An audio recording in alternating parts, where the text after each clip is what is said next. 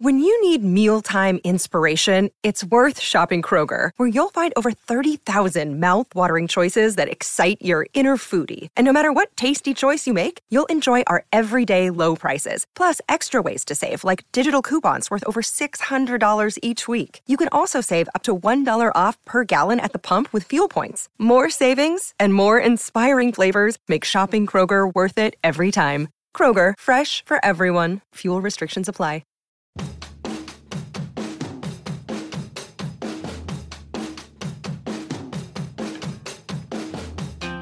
You're listening to the Black and Gold Hockey Podcast with Marc Allred, Court Lalonde, and Rob Tomlin. You can subscribe and rate our show on Apple Podcasts, Google Play, Player.fm, SoundCloud.com, and Stitcher Radio. You can help the show financially by going to the blackandgoldhockeyblog.com website and clicking on either the Amazon.com or Fanatics.com banners to the right before shopping online. Now, time to start the Bruins hockey talk from 3 different countries. Enjoy the show.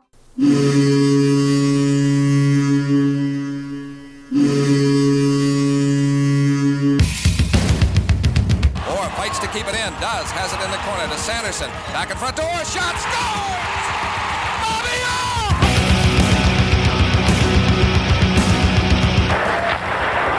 Orr! Ray Bourque. Scores! Ray Bourque from the face-off circle to the right of Reggie Lemlin. Fired it down and Whitmore blew it.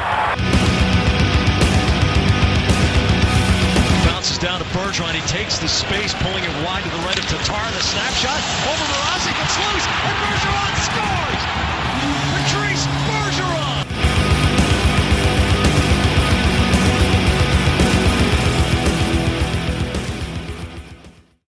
Hello, Bruins fans, and welcome back for episode 59 of the Black and Gold Hockey Podcast in partnership with Grandstand Sports Network. That's right, we have a new partnership. The website, Grandstand Sports Network, went live this past Monday, and we are happy to be partners with them.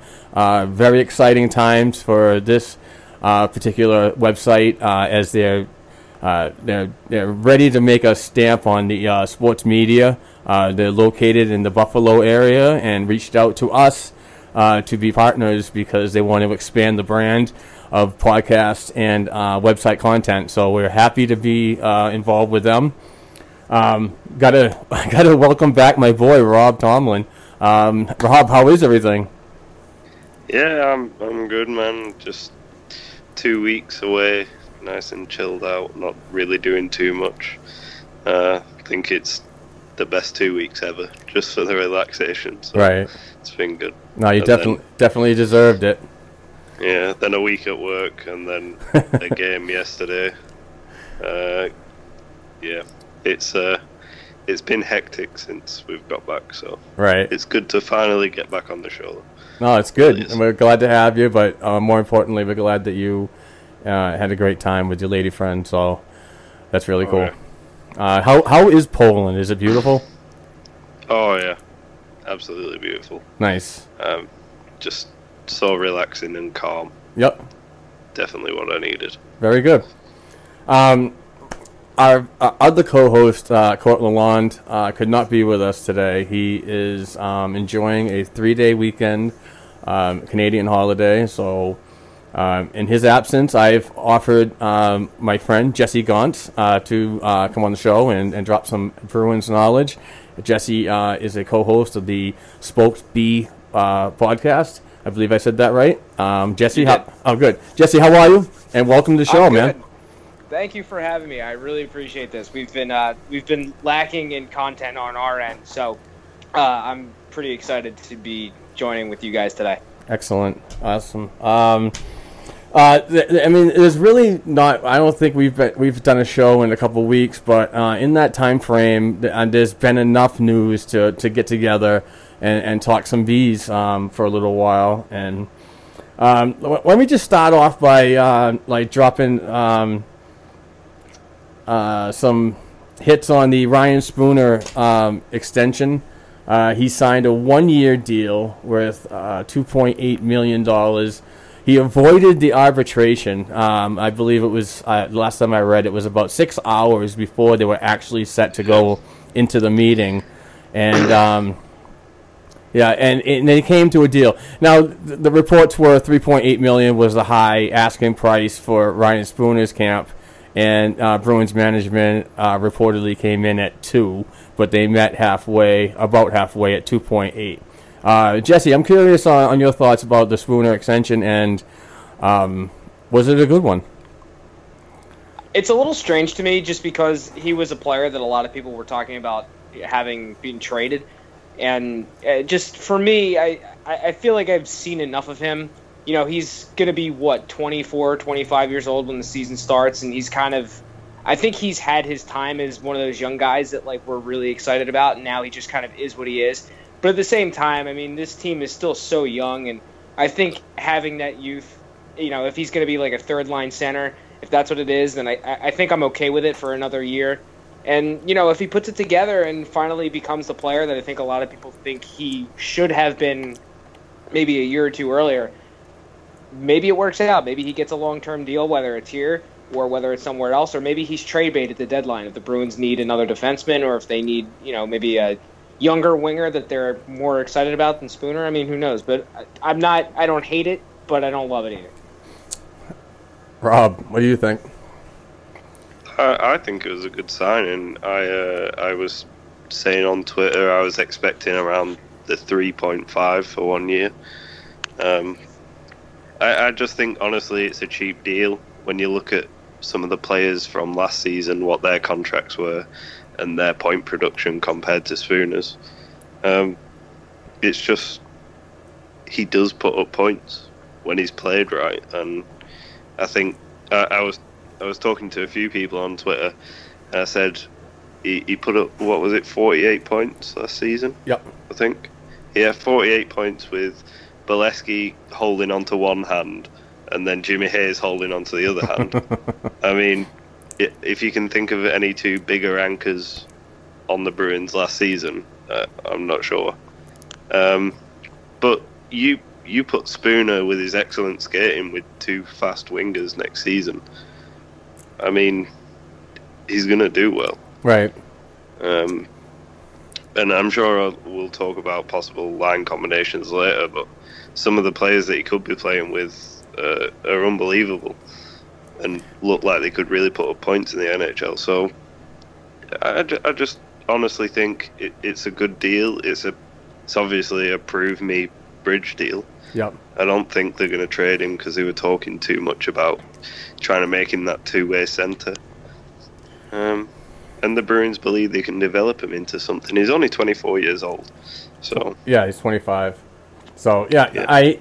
I completely agree, and way to touch on his line mates and to call them out too, because obviously he was the point getter on that line most of the time, and I believe most of those points did come on the power play too, because he was that half wall type player, that Savard type role, and a good passer, point producer in the power play. So to me, I do agree, and for those who say boycott any podcast that talk about trading Spooner, well, see ya. I see value in both sides of the coin with Spooner. I see him as a good depth player on the third line, and I also see him as a good trade chip. And that's I look at the player and business. So as a 1 year deal, yeah, it's cheap.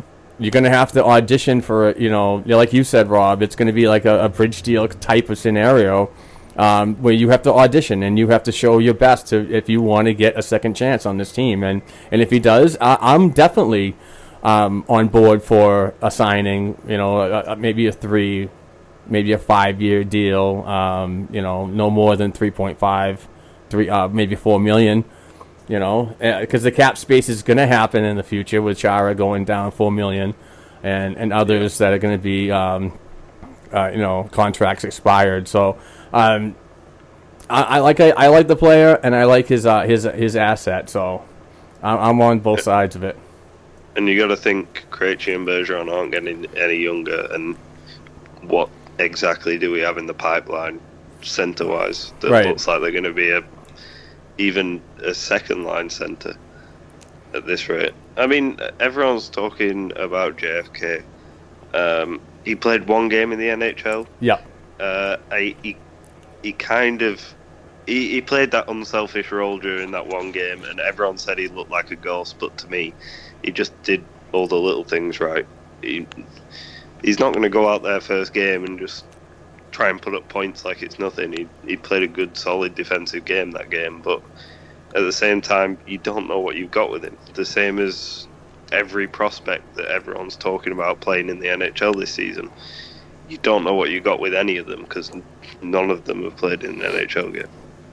So it's a tough one to sit through this off season. Well, that's a great segue into my next question, and I'm going to talk about it until it happens.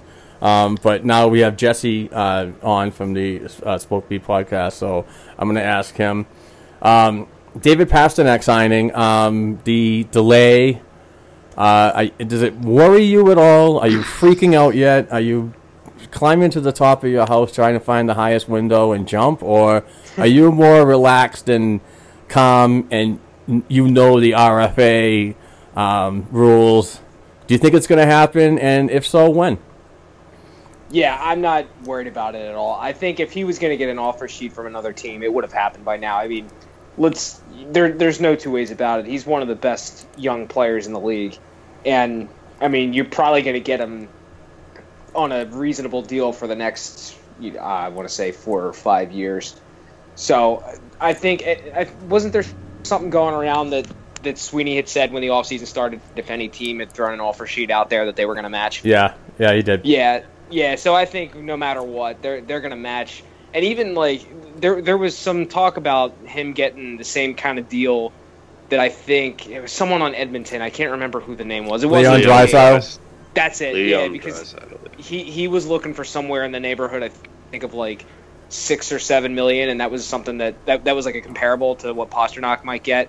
Which, I mean, for his ability, I think is somewhat warranted. His age is, that's a little, might be a little much given his age, but yeah, the one thing I look at is that when Torrey Krug was a restricted free agent, I think his deal didn't get done until just before training camp or during training camp. So if that's the barometer, I'm not worried about it at all. We know it's going to get done. Well, the thing is, they have until December 1st. To get this deal done. Yeah, I mean, there's no point in rushing. Why? Like, I don't get when people say, "Oh, just get the deal done, give him what he wants." No, because that's not how you do business. Right. If you did that with him, you'd have to do it for everybody else, and the Bruins are already a high cap ceiling franchise, so Yeah. But continue. I mean, they are waiting on the Leon Draisaitl contract, and the talk was that Draisaitl was going to get around, I think it was 9 million, 8 to 9 million was the rumor for it, and I think that's why David Pastrnak's camp is waiting to see what goes on. But at the same time, I honestly think this is going to be like 5.5, 6 to 6.5, like in between 5.5 and 6.5, and there's going to be people who say it's too expensive and people say it's an absolute steal, but you've just got to wait. Like, you can't get frustrated about these things now and have to wait 4 months getting angrier every day. Right. Just let it happen. It's going to happen. It's hockey. This happens to every single team, every single season. So, I mean, look how long it took Johansson from Predators to get his deal done this season. Yep. That took quite a while. And he's first-line centre, great player, just come off a Stanley Cup final. I mean, but just wait and see what happens. And the Bruins are always doing this where they wait and wait and wait. So yeah, exactly. Sorry, Mark. I just if you don't mind. No, go ahead. Didn't it take a while for Jacob Trouba's deal to be done with Winnipeg last year? Because I know he was his name was floated out there in the rumor mill for the Bruins for months. Yeah. Well, he didn't get signed until the season had started. It was, I think, 2 or 3 weeks into the season. Yes. Before he actually got signed to his contract. And his deal was not contract deal. His emotions were based on playing time. He wasn't getting a top 6 role on the defensive core, and that's why he really wasn't interested in coming back after his entry-level deal was over. But as they went through and they started to break the team apart a little bit, Trouba signed with the expectations of a higher role, and he got that role last season. So obviously the Jets and the Trouba camp are happy with what's going on, and I could definitely see them getting back to the bargaining table sooner rather than later. But no, it's a good point on how to gauge on how RFAs go and how long it can actually take. But I believe did Trouba play through the season, or did he hold out? That's one thing He held out at the beginning. Okay. He didn't play the first. I think it was like 5 or 6 games. Yeah, I think it was 6 games he missed. Okay. Yeah, and then when he finally played, he played top 4 minutes. Right. So, yeah, definitely a good way of getting playing time.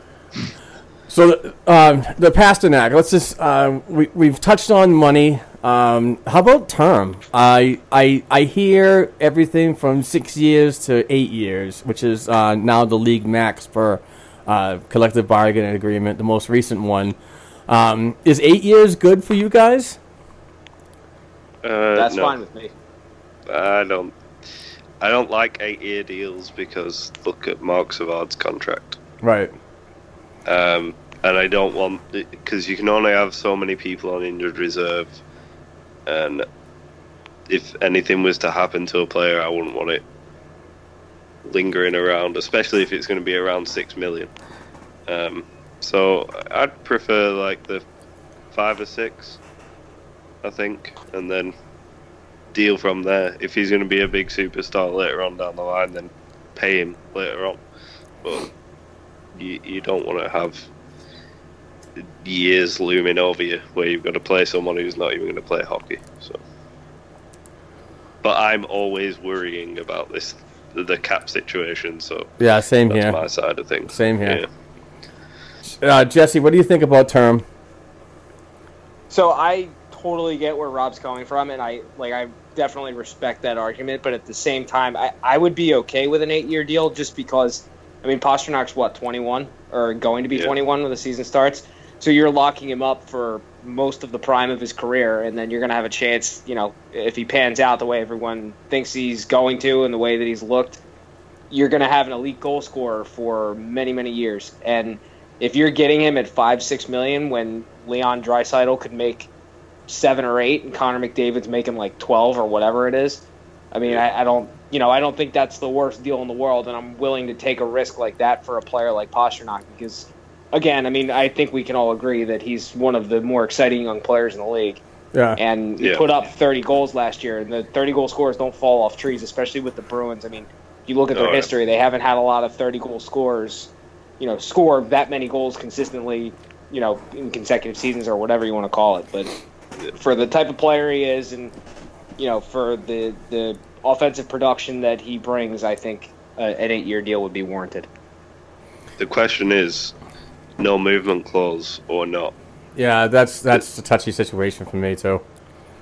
Yeah, I think with Pasternak it would be a no movement clause, like a full no movement clause for the first 5 years, which I don't mind because, like I said, there's not really much risk, and if he did get injured, I'm sure he'd waive it.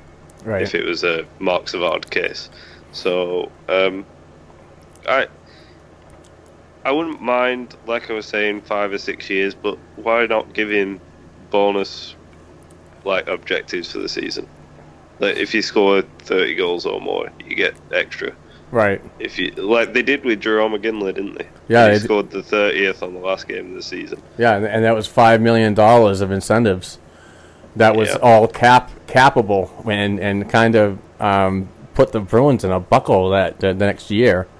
So, I was talking to Kevin Weeks, former National Hockey League goaltender, on the tweet machine recently because he was on NHL Tonight on the NHL Network, and he was explaining that players that come in through Boston are being just basically escorted out. I mean, young talent, the Sagans, the Hamiltons, and blah blah blah. I mean, you need to make those deals, whether it was good or bad. But his point was, you have a superstar in David Pastrnak, so don't let this one go through the fingers as players of the past. But he does say to fans to be patient. And a deal will get done, because it would be ridiculous if the Bruins walked away from David Pastrnak. Yeah. So I want to get Kevin Weeks on this show and talk about some of the Rask hate that goes on in this city, but that's for another episode. Moving forward, some coaches were named in the Bruins organization. The Baby Bees, Providence Bruins, finally got their head coach nailed down. Jay Leach is going to take over for the job that Kevin Dean had, the bench boss of the Baby Bees. And Spencer Carberry is going to be the assistant coach. Trent Whitfield is also retaining his assistant coach position. And this one was interesting to me because I got all excited. And I know, Rob, we've talked about this, and I'm really excited to get Jesse's opinion on this too, as a new guest of the show. Mike Dunham comes in as the goaltending development coach. I was really excited when I heard that. I mean, it was like Christmas to me. Just for the fact is that in previous years, I just go back in my research about 5 years. There has not been a steady, permanent goaltending coach in Providence in that time of my research. So, tells me. I look into it. I contact Jimmy Murphy, which is one of my good contacts for kind of inside news, and I talked to a couple of other people, and they've all said that before the Monday post came out, the official post, I wanted to know where his role was going to be, and these guys told me it's not a permanent position. He will be with the Bruins. He will be with the Providence Bruins. He'll be down in Atlanta to check on Dan Vladar, and he'll be across the country, checking out Jeremy Swayman and so on. So once I found that out, I was kind of disappointed. Because my disappointment comes, and I know a bunch of Providence Bruins fans that are season ticket holders and passionate fans have said the same thing in their concerns. So my question to you guys, do you guys think if Dunham was a permanent coach and he was around for a couple of years, do you think that Zane McIntyre would have had a better rookie season in the AHL, which obviously last season was just mind-blowing, his effort? And what about Malcolm Subban in the 3 years that he's been on an entry-level deal with the Providence Bruins? Do you think the tutelage of a former NHL player that's there all the time and the buddy system, the code, the goaltender guild, whatever, do you think if he was there, Subban, McIntyre, and future Bruins could be a lot better in the goaltender position? I'm going to let Jesse get this one first. Go ahead, Jesse. We're rolling the dice. So I think this kind of goes without saying, really, in any sport. But if you've got coaches that are there consistently, I think it only works to your benefit. We've raised a lot of questions about Malcolm Subban, and that was the first thing that I thought of when you mentioned the goaltending situation in Providence, because he's been in the organization, 5 years now, going on 6, I believe. This was 3 years. Wasn't he? When was he drafted? I thought it was 2012. Yeah, it was 2012, but he played one full season with the Belleville Bulls before coming to the American Hockey League. You're right. I'm sorry. I was thinking back to when he was drafted. So. Yeah. But in any case, he hasn't. I mean, he was a first-round pick, if I remember right. Yep. And the rule of thumb, at least for me, is that you just don't take a goalie in the first round unless you're drafting like Ken Dryden or like Martin Brodeur or whatever it is. But he just hasn't lived up to his billing. And I always wondered if that had something to do with the coaching down in Providence. Now, I admittedly don't know as much about the Providence Bruins as I would like to think that I do about, the parent club. But, I would just think that if you had a guy that was there all the time, it would probably help. But then you look at McIntyre and the season that he put together last year. I mean, he had that streak of 10 games that he won in a row or whatever it was. And, I mean, he was on fire. And then he came up here to Boston, and he put together a few solid games. So, overall, like I said, I think it would help. But I think at some point you just kind of have to evaluate the player's talents, and just maybe it's, not being put together for him. I'd like to think that I would know this, but that's why I'm a fan. Oh, more or less that's why we have you on, you know what I mean? Just to hear a fan's opinion, so... It's respected. Rob? I think the goaltending would be better. I have my feelings with Malcolm Subban that it's him, not the whole coaching situation. I think he's a bit of a selfish player. I mean, we saw the videos from training camp. Smashing his stick on the floor during a drill. Yeah. If you're going to get frustrated during a drill, then during a game you're going to lose your head a lot more. So I think that's more down to him than the coaching. Right. But like you said, Zane McIntyre, I mean, he could be a lot better than he is if he had a coach there permanently. Daniel Vladar as well, a young goalie. He could become a really good goaltender with good coaching, and then you look at what they're going to do now with drafting, because they brought Swayman in. Are they going to go after another goaltender anytime soon with having 4 prospects in the pipeline? It's difficult to tell, but I'm a huge fan of goaltending in the NHL. Both me and Mark play as a goalie, so I mean, I'm a huge fan of I watched a short documentary on Jonathan Quick, and I know when he was coming up as a rookie goaltender, he had a one-on-one permanent coach, and I mean, look at what that's done for him. Right. I mean, he's an absolute freak athlete, but coaching can do really well, but it's just how they go about it. If it's group coaching and he's up and down the road all the time, like you said, and he's not going to be there 100%, then maybe it's more of a hindrance than a help. Right. It's difficult to tell. I think it's going to be more next season. We'll see where the goaltending's at, and I think the Bruins will do the same. They'll look at making him permanent if the goaltending improves. If the goaltending doesn't, then he's going to have a tough time getting a job. Yeah, I definitely agree with that, with what you said about, there's no sample size that we've seen so far. I mean, this next year is going to be what we get, and if it's good or bad, then obviously the Bruins management will judge that accordingly. But I mean, for me, it's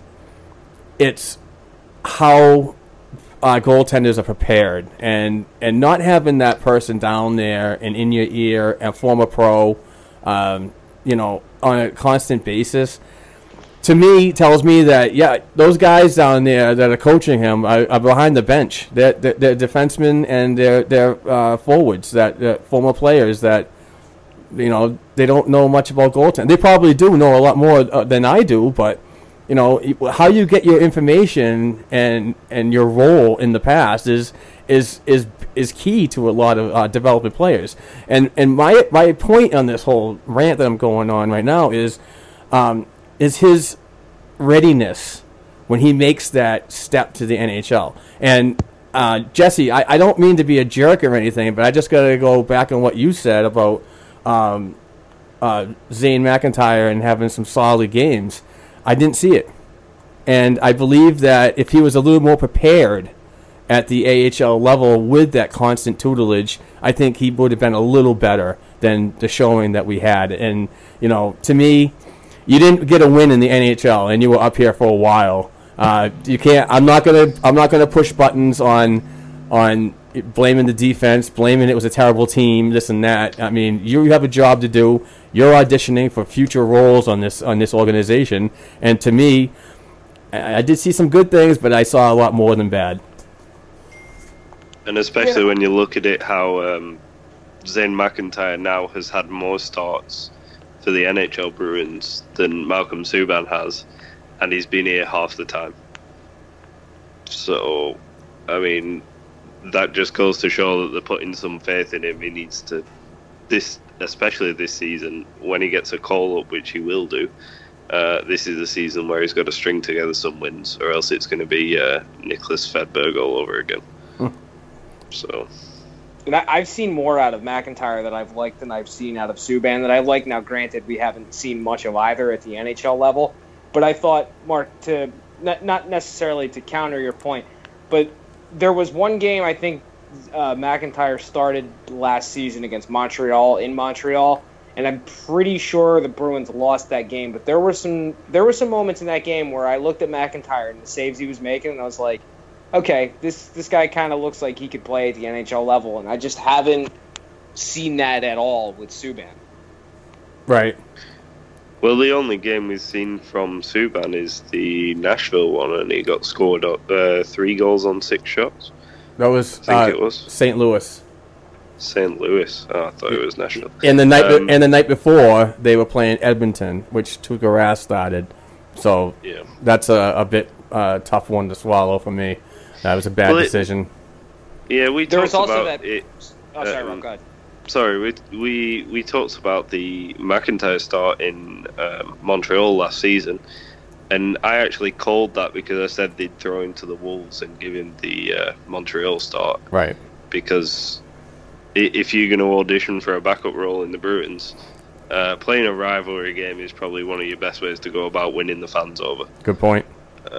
If you don't win the fans over, you're going to end up like Jimmy Hayes. It's funny because I'm watching Jimmy Hayes right now on the NHL Network. Oh dear God! What is he auditioning for a job with the NHL Network? No, he's talking it up with his brother Kevin at the house in I believe it's Charlestown, Mass. Begging for a job with the New York Rangers. Yeah, it's one of those. I think it's a Behind the Bee episode, but he's going to have a real struggle ahead of him this season to get some playing time with anybody. Oh yeah, not signed. All right, so we got the coaches. We talked about pasta. We talked about spoons. Some decent positive talk, and now I'm going to drop it down a notch to a topic that I'm actually really not thrilled about. But Bruins owner Jeremy Jacobs in the news, and it wasn't for anything good. Apparently 3 kids dug up three school children, mind you, dug up some information about TD Garden and the Jacobs ownership, and said that they have not obligated their time or money to fundraising that was agreed upon when the TD Garden, before the TD Garden was built. Okay, that's 24 years ago. These kids dug this information up, and the fundraising was for community funds. It was to build the sport around the community, whether it be a new hockey rink, upgrades, or whatever. So, I mean, there was supposed to be some good things happening out of this, and it didn't happen. So, the city, to me, this was a fascinating topic because I can't wrap my head around it. 3 kids in school figured this out, but city officials for 24 years could not, turn their back and say, "Excuse me, where's our help?" So I don't get it, and I kind of have a feeling that this is the way he got into the damn Hall of Fame. Yeah. You know what I mean? He's just like, I don't know. I don't get it.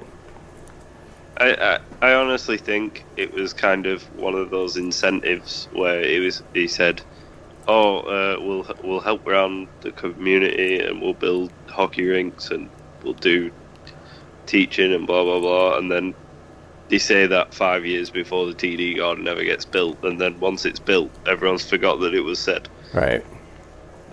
You got to remember how many documents of contracts must be sealed away in a tube, in a box, in the middle of nowhere that no one ever looks at again because they think, oh, it's signed, it's official. Like, the person who got that document signed up might have retired 2 years later before the TD Garden was ever built, right? And no one even knew about it.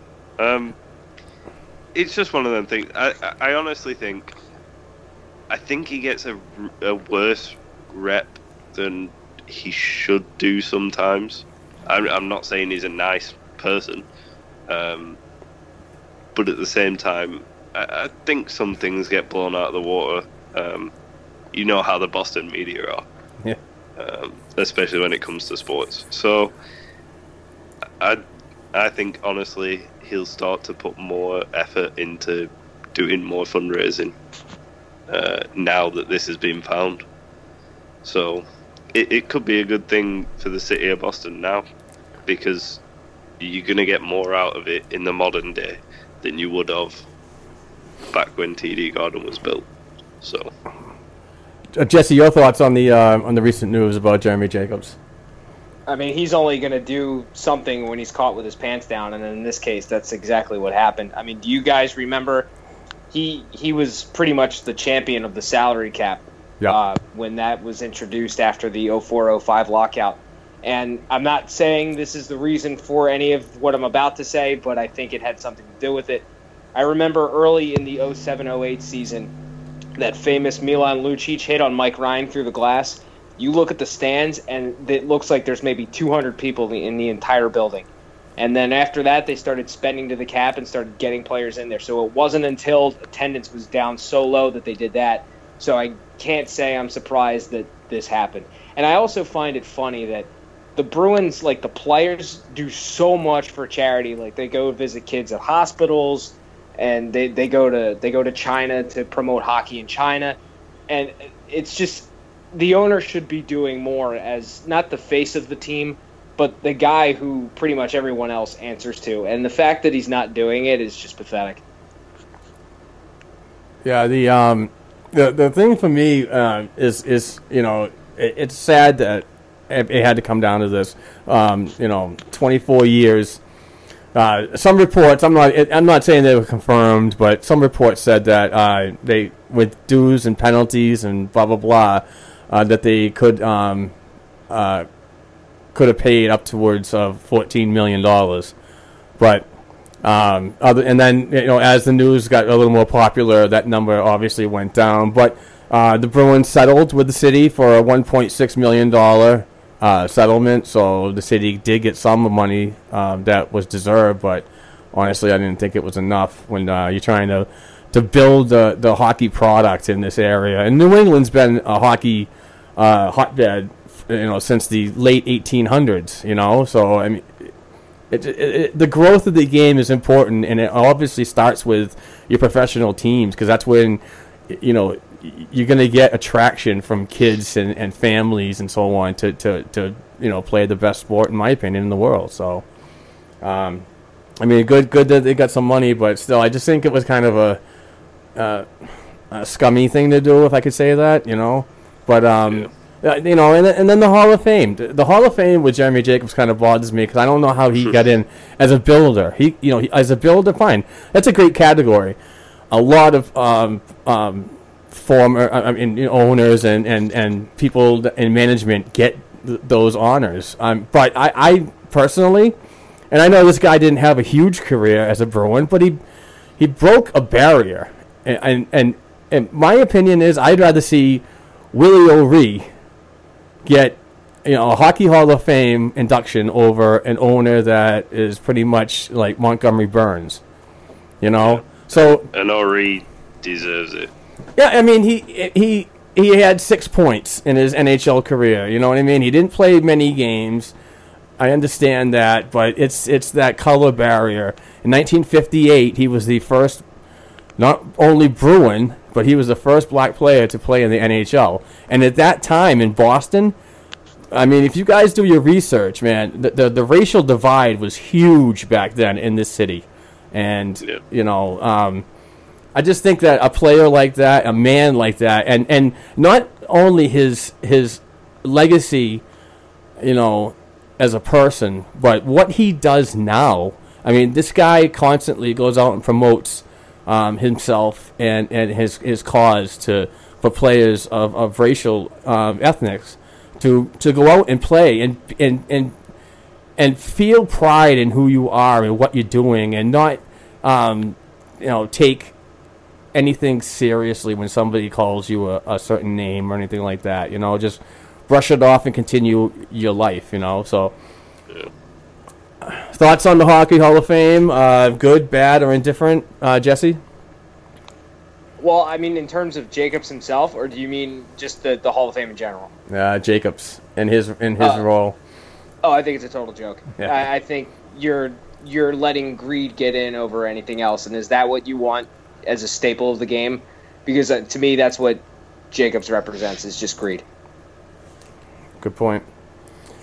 I think I'm out of topics. We are at about 45 minutes. You guys got anything else? Any news that I might have passed up on that you guys want to touch on? I was going to ask, why is everyone talking about the lack of depth at left wing on the Bruins when they have the exact same situation on the right wing? That's a great point, and I don't see it. Me personally, I'm looking at Cap Friendly right now. You got Pasta that can play the right side and left. You got Vetrano that can play the left. You got Spooner that can play the left. Valesky can play the left, and obviously Marchand. I'm pretty lost on the depth right there. I mean, obviously Spooner coming back to the 1-year deal helps it out, but for me, it's the right side. Yeah, I see Pasternak, I see Riley Nash, and I see David Backes listed as wingers that can play versatile. Who's the guy the Bruins signed from? Who was he playing for last season? Kenny Agostino. Agostino. Yeah. See, I got it mixed up the other day. Someone was talking about it, and I said Andrighetto, but that's the guy who plays for the Habs, I think. Yeah, Agostino is an interesting one for that third line role next season. If he makes it. AHL MVP. Yeah, yep. Interesting question. Who used to be on the Bruins but was an AHL MVP? Frank Vetrano. Koklachev. Oh, he's bringing it back to Coco. Woof. Forgot all about that. And don't forget, this is an interesting fact I always remind people about Koklachev. Bruins on his rights for whenever he decides to come back to the NHL. And apparently he's doing pretty good in Europe. Yes. So, do you want to know how I figured that out? How? He was listed as a non-protected player for the expansion draft. And that's when I was like, oh, they still have him. You know, I'm a research geek when it comes to Bruins hockey or hockey history, and that one got between my fingers because I thought that after last season he'd be done, but apparently he's got another year, another year or two of Bruins property. Not like me when I was trying to find out where that 4th round draft pick went right the other week. Yeah. For those that don't know, it was kind of an inside joke, but I spent about, what was it, 3 days trying to figure out where a draft pick came from. Yeah. Yeah, I was trying to work out why we moved down the table and didn't make a trade, but then I realized we traded our pick away, so it was all good. You touched on Agostino, and some people are just so excited for him, and rightfully so. I mean, the kid is a dynamic player at the AHL level. I just have a haunting reminder, and I'm not saying he's bad, but I get Frank Vetrano every time I think about this kid. Frank was a great player in the American Hockey League, and has yet to find a two-way game in the NHL or any consistency. So I don't honestly see Agostino making the team. And he has to make the team because if he doesn't, he's now waiver eligible. Yeah. So, I mean... Yeah, but you can send him down halfway through preseason. It won't be claimed. Right. Like, he can't be claimed. So, right. I mean, he probably is going to start the year off in Providence, but I wouldn't be too surprised if he didn't see some ice time with the Bruins this year. I think he was playing for St. Louis last season. Yeah, he was more or less with the Chicago Wolves of the American Hockey League, which is their AHL affiliate. But, I mean, hey, all the power to him. If he comes out and impresses, and I'm going to be at training camp for a majority of the rookie camp and training camp, so I'll get first-hand looks on to see how he does and so on. But I hope for the best. I really do. I always do for any player that dons the jersey. But you know, I set myself to comparables. So like, you know, who was explosive in the AHL but then didn't do much in the NHL. So you know what I'm saying? I kind of gauge where that is. Comparables. I'm not hating on anybody or any player for that. Man, I like Frank Petrano. I just like to see him play better. Also, you've just lied about the whole wishing the best for anyone who puts the Sport B on. You are not a fan of Ronaldo whatsoever. He's gone. And Jordan Caron. Yeah, they're both gone though. Yeah, but you hated them when they were here. I did too. I did too. I couldn't stand Ronaldo or that giving up a third round because we definitely could have taken a goaltender this year on that pick. Just like, you know. You guys don't even want to get me started on Ronaldo. So I live in Philadelphia, so all of my friends are Flyers fans, and I did not hear the end of that, and I still haven't heard the end of it. And it's every time I think about it, it just makes my blood boil. You're in Philly? What's that? You're in Philly? Yeah, man. I thought you knew that. No, I thought you were in Boston, man. No, dude, I'm in Philly. Oh, no kidding. Yeah. Oh, it's nice having you on. See you later. I'm just kidding. No, that's cool. I swear, I thought you were. So you grew up in Pennsylvania? Yeah. So the story goes, I was born and raised in Philadelphia, but my dad is from Boston. Ah, okay. He moved here in '87, I think, and then the rest is history. Okay. So when DirecTV became a thing, he was buying the NFL package, the baseball and the basketball, and he was one of those Bruins fans that kind of boycotted the team after I think it was the 90 or 91 Cup final. I can't remember which year they were in it. But he just got fed up with them not making the moves for that quote-unquote goal scorer that they needed. And so he abandoned the team, and then I got into hockey on my own. And so, of course, being that I followed the Patriots and the Red Sox and the Celtics already, obviously I gravitated towards the Bruins. So I started buying the hockey packages when I was in freaking middle school using money that I made from working at a music store.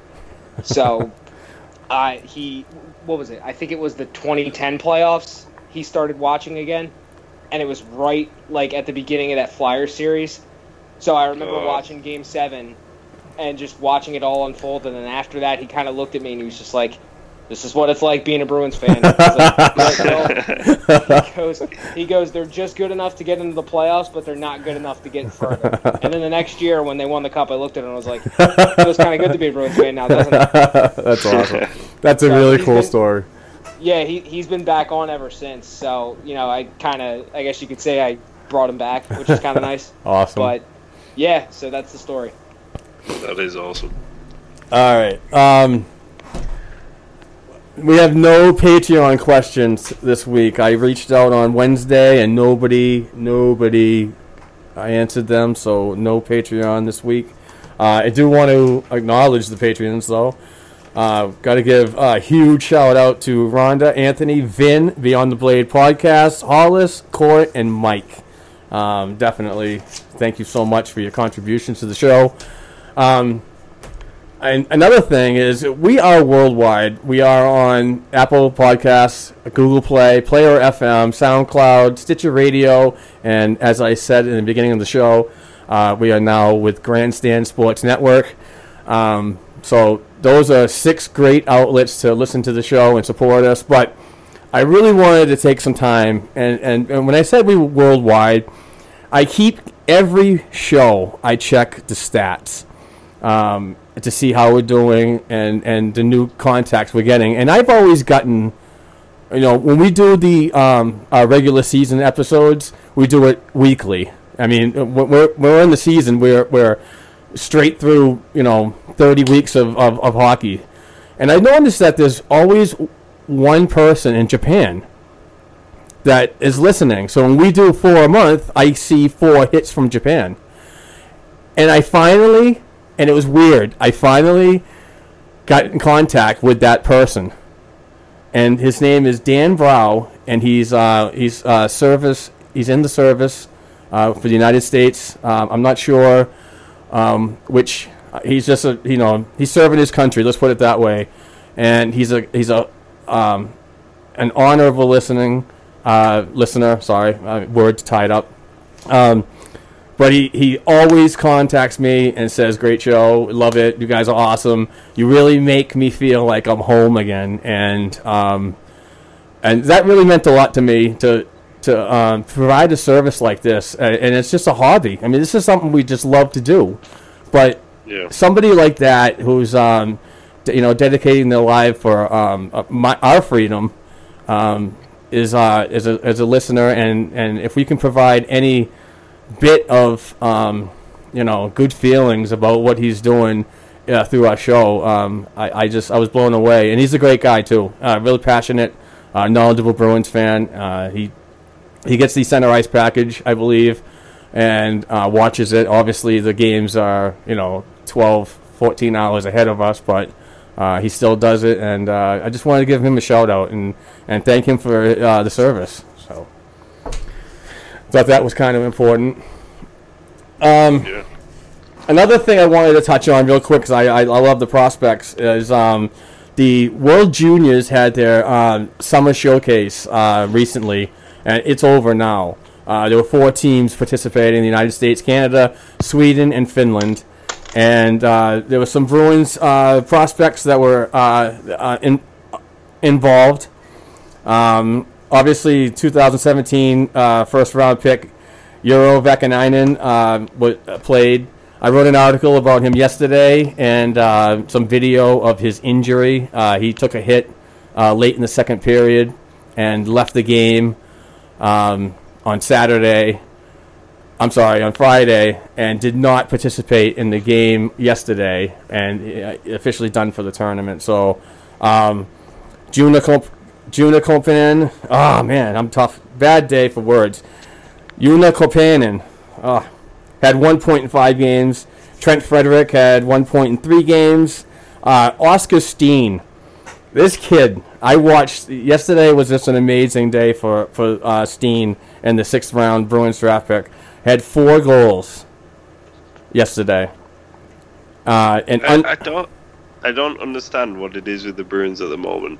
But how many 4th, 5th, 6th rounders are we getting that keep putting up amazing exactly? It's something, they're doing something right. Scott Bradley and look at Anders Bjork. Yep. 5th round pick. Yep. I mean, it's kind of weird that a lot of our better signings a couple of years down the line are from the 5th and 6th rounds, so that's definitely something to pay attention to in the future. Yeah, but Steen's 4 goals were just unbelievable. I mean, he was just sniping. Really good release, tons of speed. Really helped power the Swedish team to a 6-5 overtime win over Finland yesterday. Did you guys catch any of that action at all in the previous week?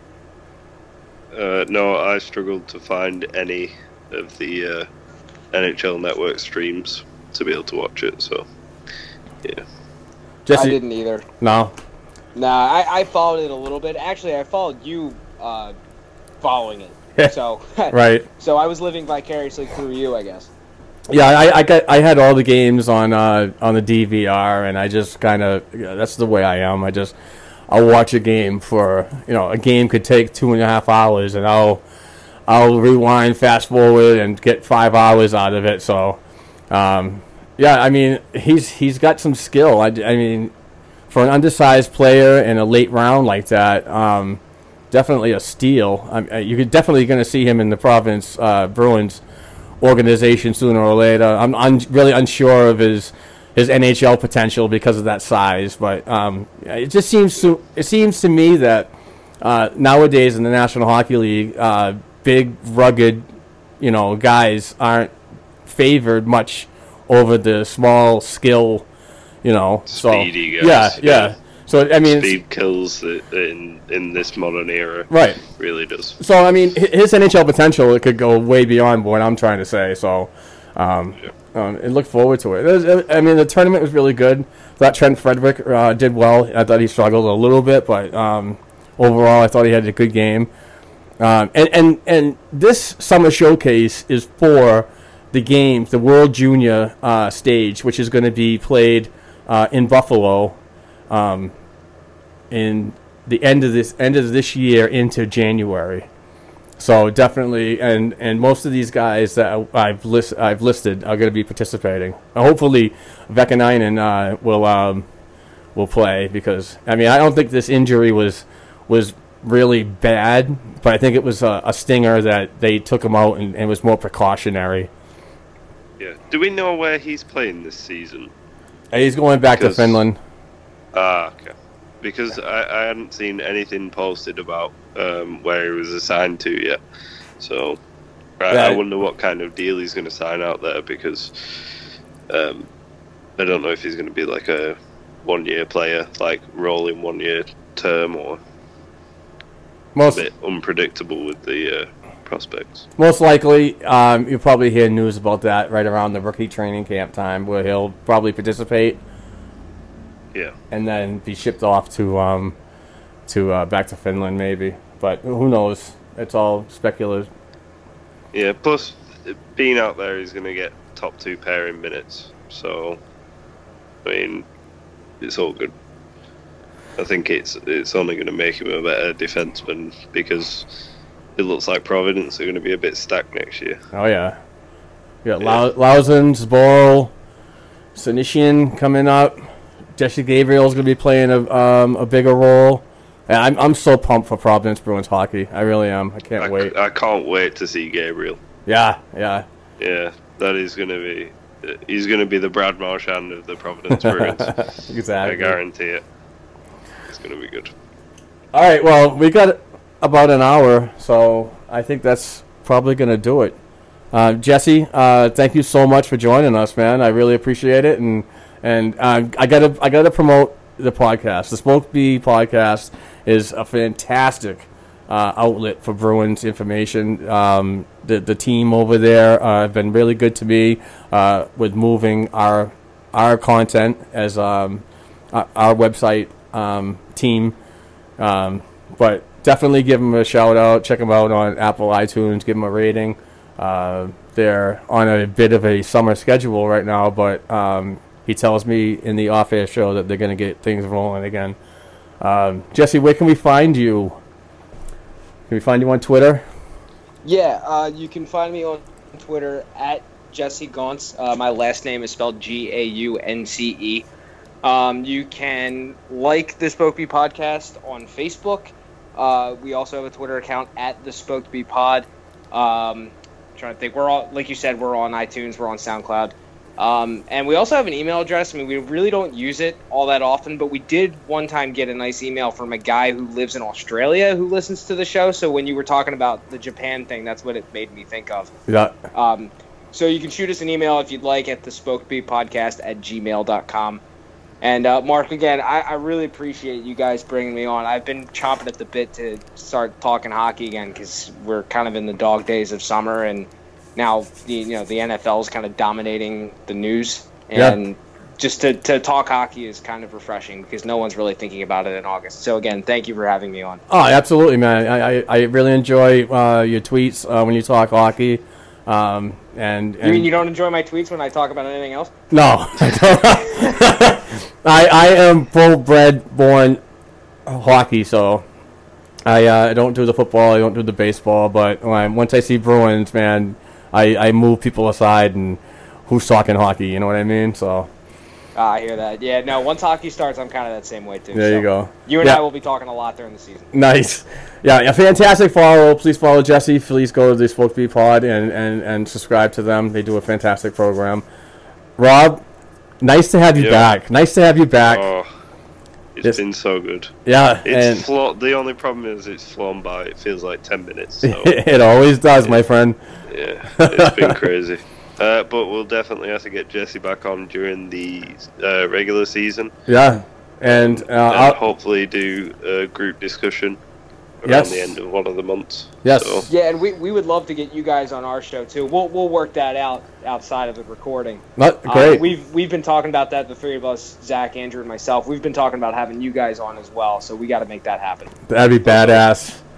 Yeah. All right. Well, as the summer off season goes, we're still doing our light content. We're doing a light schedule, so we're not sure when we're going to be back on. But if we do have a plan in store, you'll certainly hear from us on the tweet machine or on Facebook. But definitely going to have Jesse back on. If we get stuck and we need somebody to talk to, I can always reach out to him. So I'm wicked happy about that. Always down. Just let me know. We've also got to say we hope Court has had a fun day. Yeah. On the golf range. Yeah, and drinking beers and eating hot dogs and hamburgers and those par. Yeah. All those mulligans. No, how it is. No offense to the great country and the people that live in it up there, but man, it just seems like Canada has all kinds of holidays. It's just too much. They got to settle down a little bit. But yeah, well, the thing is over here, it's a holiday in Scotland, but not in England. So all the Scottish people are having a 3-day weekend, but all the English people they don't have it. So no wonder why you guys can't stand each other. Yeah. Taking all those holidays. Lazy. All right, I'm going to call it an episode. Thank you again, everybody. Excuse me. Thank you, everybody, for listening. And we'll be back soon. Definitely going to have Court back, and we'll arrange a possible another guest. So take it easy. Enjoy the rest of the weekend, everybody, and thank you very much. Don't forget to listen to us on all the networks that I mentioned, and also check out the new Grandstand Sports Network at grandstandsportsnetwork.com. Thank you, everybody, and have a great week.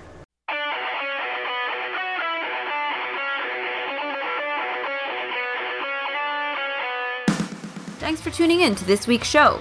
You can follow the guys on Twitter at blackandgold277, at Court Lalonde, and at Rob40Bruins. You can also send us an email to the show's account at blackandgoldhockeyblog@gmail.com.